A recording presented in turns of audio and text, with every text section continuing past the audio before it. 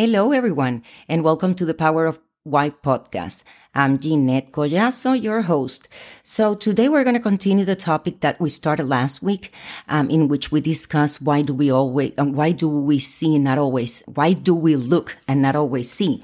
And we started talking about some concepts in the last episode, in which we talk about the fact that we see a fraction of what we look at. We talked about the quiet eye. We talked about continuation mistakes, like in movies, for example. So we decided to discuss this topic because there is a lot to cover. But in the last episode, we talked about those concepts. Now, today I want to talk about some examples and some other things that occur and give you a little bit more of reality of what I see with my clients and in general, of course. So I want to talk about those today. So we're going to put in, quote unquote, in a practical way of how does this manifest in the organization. There is a lot of concern about, the accuracy of our performance, and we need to see things. We need to be able to read and comprehend. We need to be able to see all the details of what we're working with. So when we talk about these limitations, then we have to consider the fact that they do impact and affect our performance. And that's why we want to work with this topic. So now let's talk about, for example, optical illusions. Okay. And optical illusions are, and I'm pretty sure that you have seen maybe in social media or something in a training in which you study and optical illusions are those things that's actually a visual phenomena that deceive our perception and make us see things differently than they actually are. All right. So they occur where there is a discrepancy between the physical reality of an object or scene and how our brain interprets the process and process that information. So, and I'm pretty sure, and I'm going to put some of these examples in Facebook and Instagram because they're optical illusions and I cannot explain a lot about them. But I do want you to look for these examples. I will label them and let you know which one it is, and I will explain also in those posts. But I want to discuss a little bit about that. For example, there is different types of optical illusions. For example, geometrical illusions. And this is the manipulation of lines, shapes, and angles to create distortion or illusions of depth. So now you see that I can see something and not necessarily perceive, or I can see something, perceive something, but not necessarily the reality of what's there. There is also ambiguous illusions, and some of these present images or patterns that can be perceived in multiple ways. So that means that it's going to ways ambiguous. So there are, for example, there is one that it's called the Necker cube and the Rubin's base. Those are two, and I'm going to put them also, in which you are going to see two different things depending on how your brain is processing the information. So again, consider the fact that we are looking at things and we are perceiving certain things, but not necessarily they're correct. Right? Motion illusions. And I'm pretty sure you have seen some of these, that you look at an object or a visual and you experience a movement from a stationary image. Color illusions. And I don't know if you remember the dress that was, I think it was purple or gold. And there were some issues associated to that. Some people would see the gold dress. Some people would see the purple dress. So even though it's the same color, I mean, it's just how your brain works with the information. So, and again, talking about the color of illusions, there is one that it's called the Herman grid. And it's a grid. It's, these squares, a lot of squares. And in between them, there is kind of a grayish tone when in reality is white. So that's another one. So we also have size or proportion illusions. There is one that is called the table turning. Right? And this is a picture of two tables and they look different in size, but they're actually identical. Also, I'm going to put in the visuals that I want to, discuss. So the fact that we see it differently is because of orientation and the way, again, our brains calculate certain things based on what they see and not what they actually are. That's why I always say you want to see, that you want to make sure that this is this size. You have to measure it. In God we trust, everybody else facts and data, because this could happen, and that's why we are talking about this. So some of the examples of optical illusions are the Ponzo illusion. Okay, I'm going to put it in the post. This illusion consists of two lines with an arrow-like fins or tails at either end. One line has inward-pointing fins, while the other one has outward-pointing fins. And even though the lines are actually the same length, the one with the outward-pointing fins appear longer than the one with inward pointing fins. So you see, that's how our brains are going to analyze that. The Hermann grid illusion, I'm also going to put it there, the motion artifact, and the Rubin's base of illusion, in which we see either a vase or faces and that kind of thing. So this shows us that we might really think that what we're looking at is totally correct when or a specific thing, when in reality there are other things around it. So the way the brain works is not necessarily going to help us in this process. Following that same line, we have to talk about the fact that we see what we expect to see. And I'm going to give you an example of when I see this in the industry. So when we are looking for something or we basically see what we expect to see, that's what usually happens. And an example would be, this is something that I see all the time. In the industries that I work with, there is a lot of documentation that it's very important. It will be audited and it needs to be correct, complete, and all of that. So in order to make sure that the information is correct, complete, and it makes sense and all of that, we do certain, the person documents. And there are other checks, right? Another person comes and says, well, let me do the check by. So they look at the data and they say, well, it's correct, or I'm going to approve it, or something like that. Now, the problem with this is that I'm going to see what I'm expecting to see. And when these things happen, this is the dynamic. I get assigned to work in this particular, let's say a packaging line, right? So I'm assigned to that line and I have to do the process and document. Right. But that's what I'm doing. But there is a checker, right? The person that's going to evaluate or, check again. So that person is there. So what happens is that checker, his only or her only job is to capture and detect errors, right? In the documentation. Now, when I start working with somebody that I have not worked before, or it's not usual for me, usually I don't trust that person. So I'm going to look for errors. So that's what I'm looking for. I'm looking for mistakes. And if you know what you're looking for, then the likelihood of finding them increases. So what happens is that check, it's one of them. But then there is another verification. And then after the verification, there is an approval. So now we're talking about 4 steps: documenting, checking, verifying, approving. Now, forget about what it means, checking and approving. That's a different topic. But let's talk about those 4 steps. Now, the first time that I'm working with you, I'm going to look for mistakes. So I find them. And then, of course, there are other checks. But here is the thing.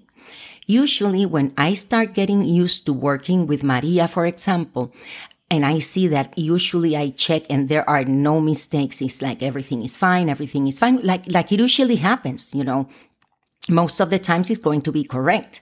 So whenever I evaluate, I know that Maria doesn't really make mistakes. So at some point, without me noticing, I shift my intention or what I'm looking for from not trusting Maria to trust her and trusting her and saying she never makes a mistake. So what we are doing in that check is trying to validate what we think, which is she doesn't make a mistake. So what we are doing is looking at the data, and what happens in that moment is that your brain fixes the data. So you see it correct because that's what you're expecting to see. And that's how our brain works. It creates the image. And I'm going to give you an example another example in a minute. But what happens is that I'm not looking for that. Now, let's add something else because we have other people that are going to do verifications and approvals. So somebody has to capture that. Now, the problem with this is that we find what we're looking for, right? That's the thing. But when we have so many checks, what is happening is that we are diluting their responsibility. So I'm not responsible for the correctness of the data. I'm just responsible for checking. And I checked and there are no mistakes. There is a mistake, but I didn't see it. But now it goes to the verification. And the verification usually thinks, well, this is usually correct when I see it. But on the other hand, somebody else, already checked.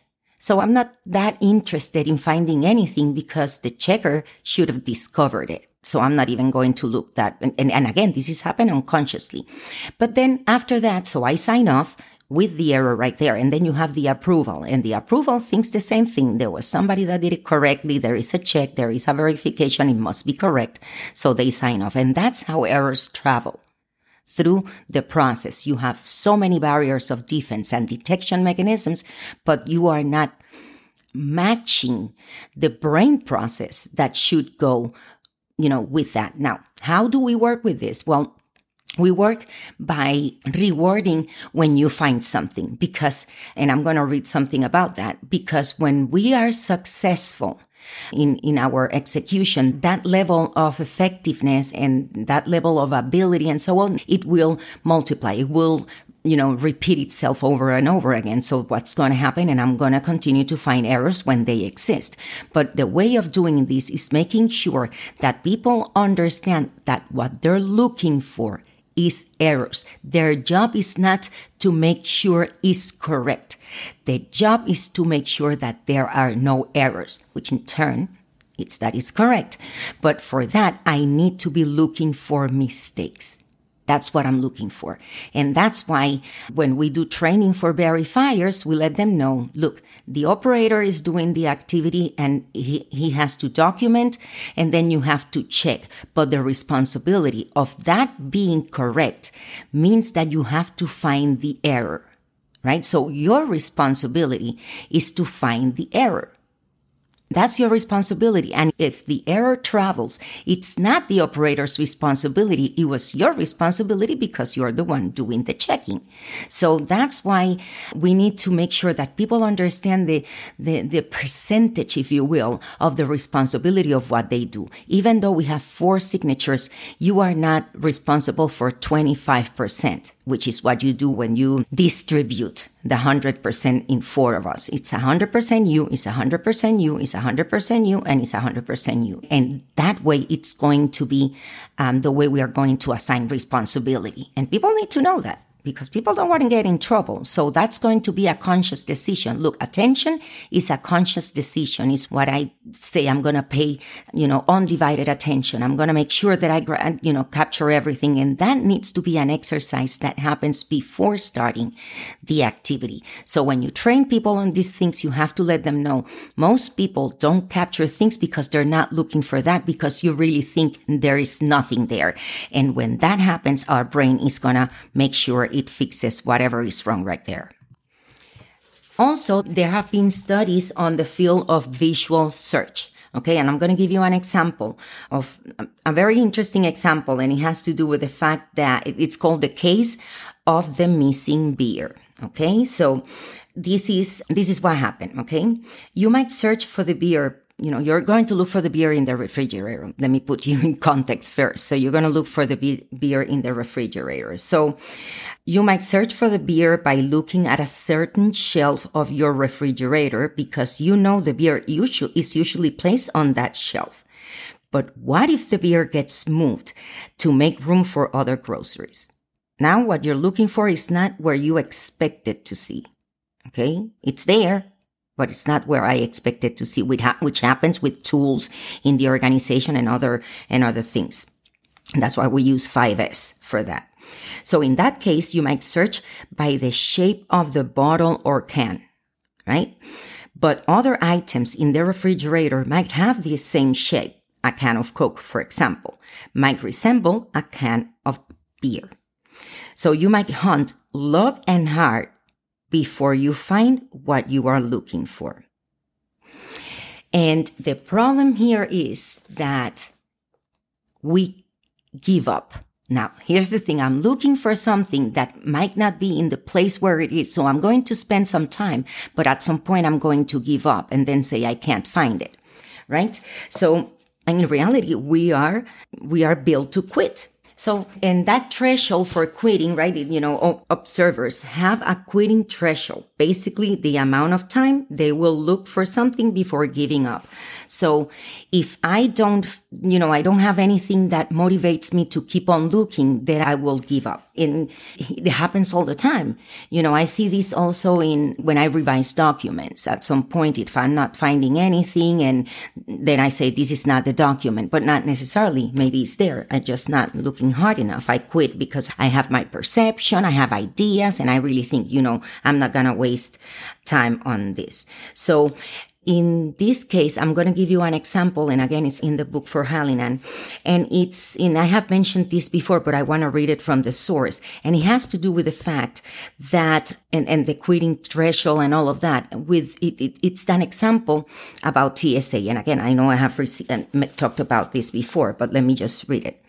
So both baggage screeners at airports and radiologists, I want to mention both of it, at hospitals, spend the bulk of their time looking for things they rarely see. Okay? So I'm looking for things that I don't usually see. And that creates a problem because if you don't see it often, you often don't see it. Right? So when this happens, we are built and perhaps hardwired to give up, to quit early when the target is unlikely to be there. I mean, it's really dumb to spend vast amounts of time searching for some things that are not there, right? So you're going to quit. It's like, I rarely see it. It's basically the same thing that happened with Maria and the documentation and verification example. So in the case of radiologists, routine mammograms reveal tumors only 0.3% of the time. In other words, 99.7% of the time, they won't find what they're looking for. Okay? And bear with me. Now, let's talk about, TSA, for example. Now, guns. Guns are even rarer, right? In 2004, again, I'm talking about these numbers because of the book, but I've looked for this data and pretty similar also. In 2004, according to the Transportation Security Administration, 650 million passengers traveled in the United States by air, but screeners found only 598 firearms. That's roughly one gun for every million passengers. So literally 1 in a million, right? So both occupations, not surprisingly, have considerable error rates. Several studies suggest that the miss rate for radiologists hovers in the 30% range. Okay, depending on the type of cancer involved, though the error rate can be much higher, it's because I'm looking for something specifically.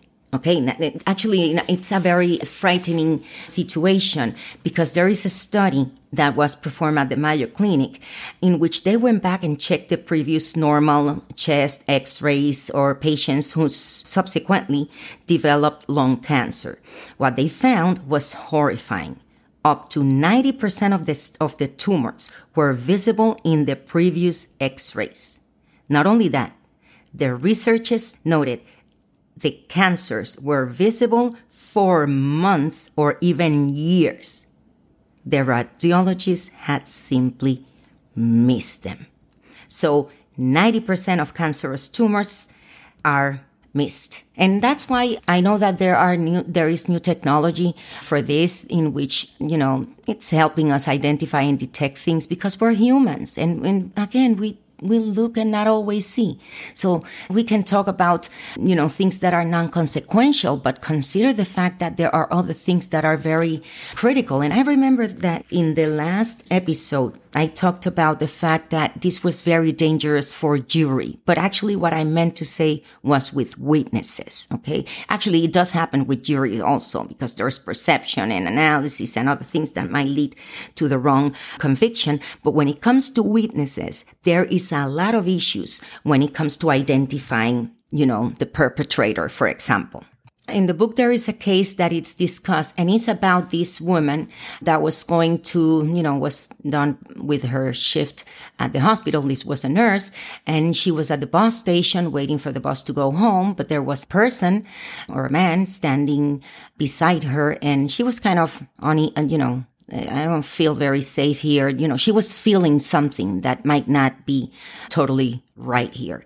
So she would be like, using her peripheral vision to evaluate what was happening and so on. Well, eventually it happened. The man attacked her and she saw his face. And finally, she got away from the guy or whatever. The point is that she goes to the hospital.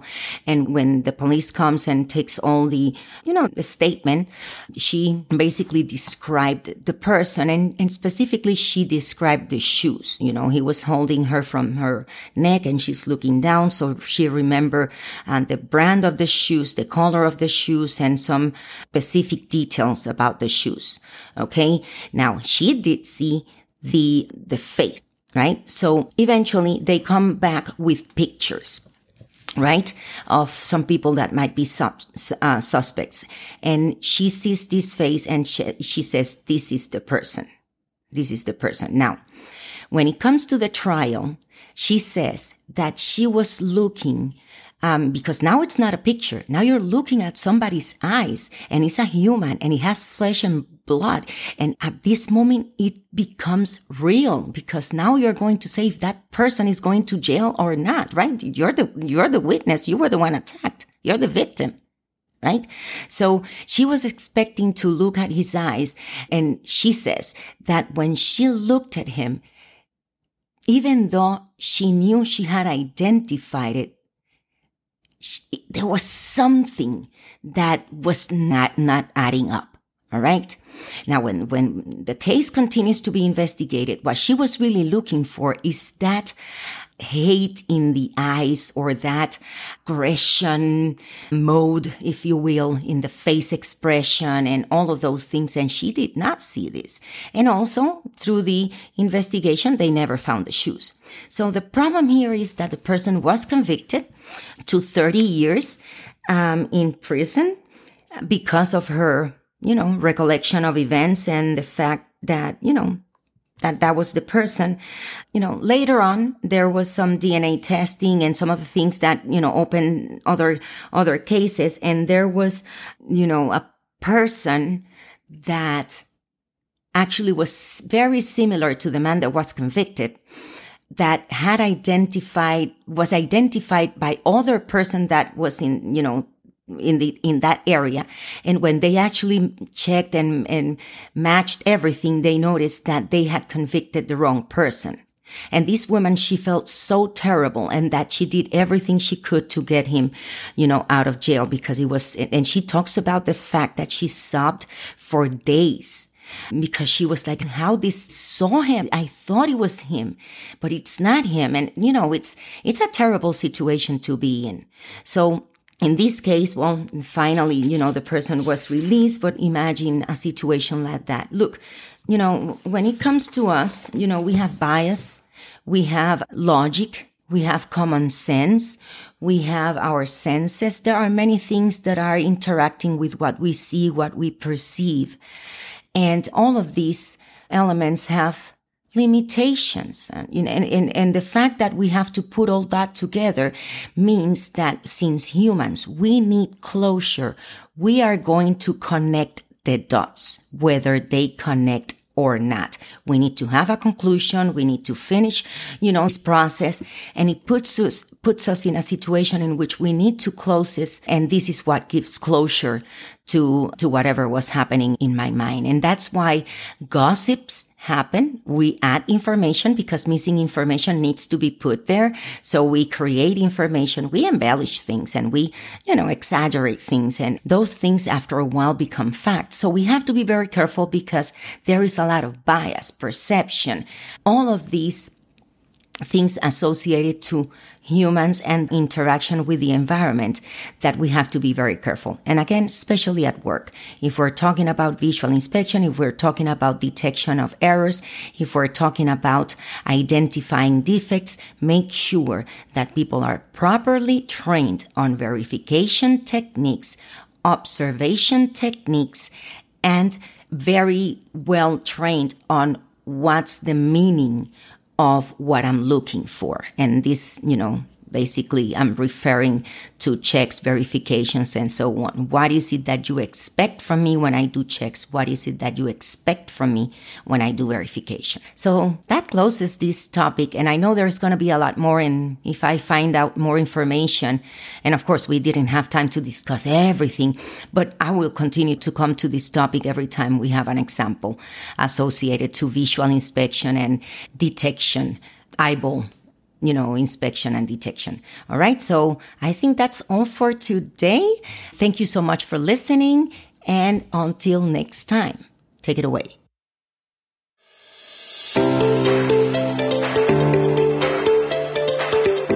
Thanks for listening to The Power of Why with your host, Jeanette Collazo. Make sure you subscribe to the show and share. And also you can send us an email to thepowerofwhypodcast@gmail.com. We hope you enjoyed this episode and that you will join us next time.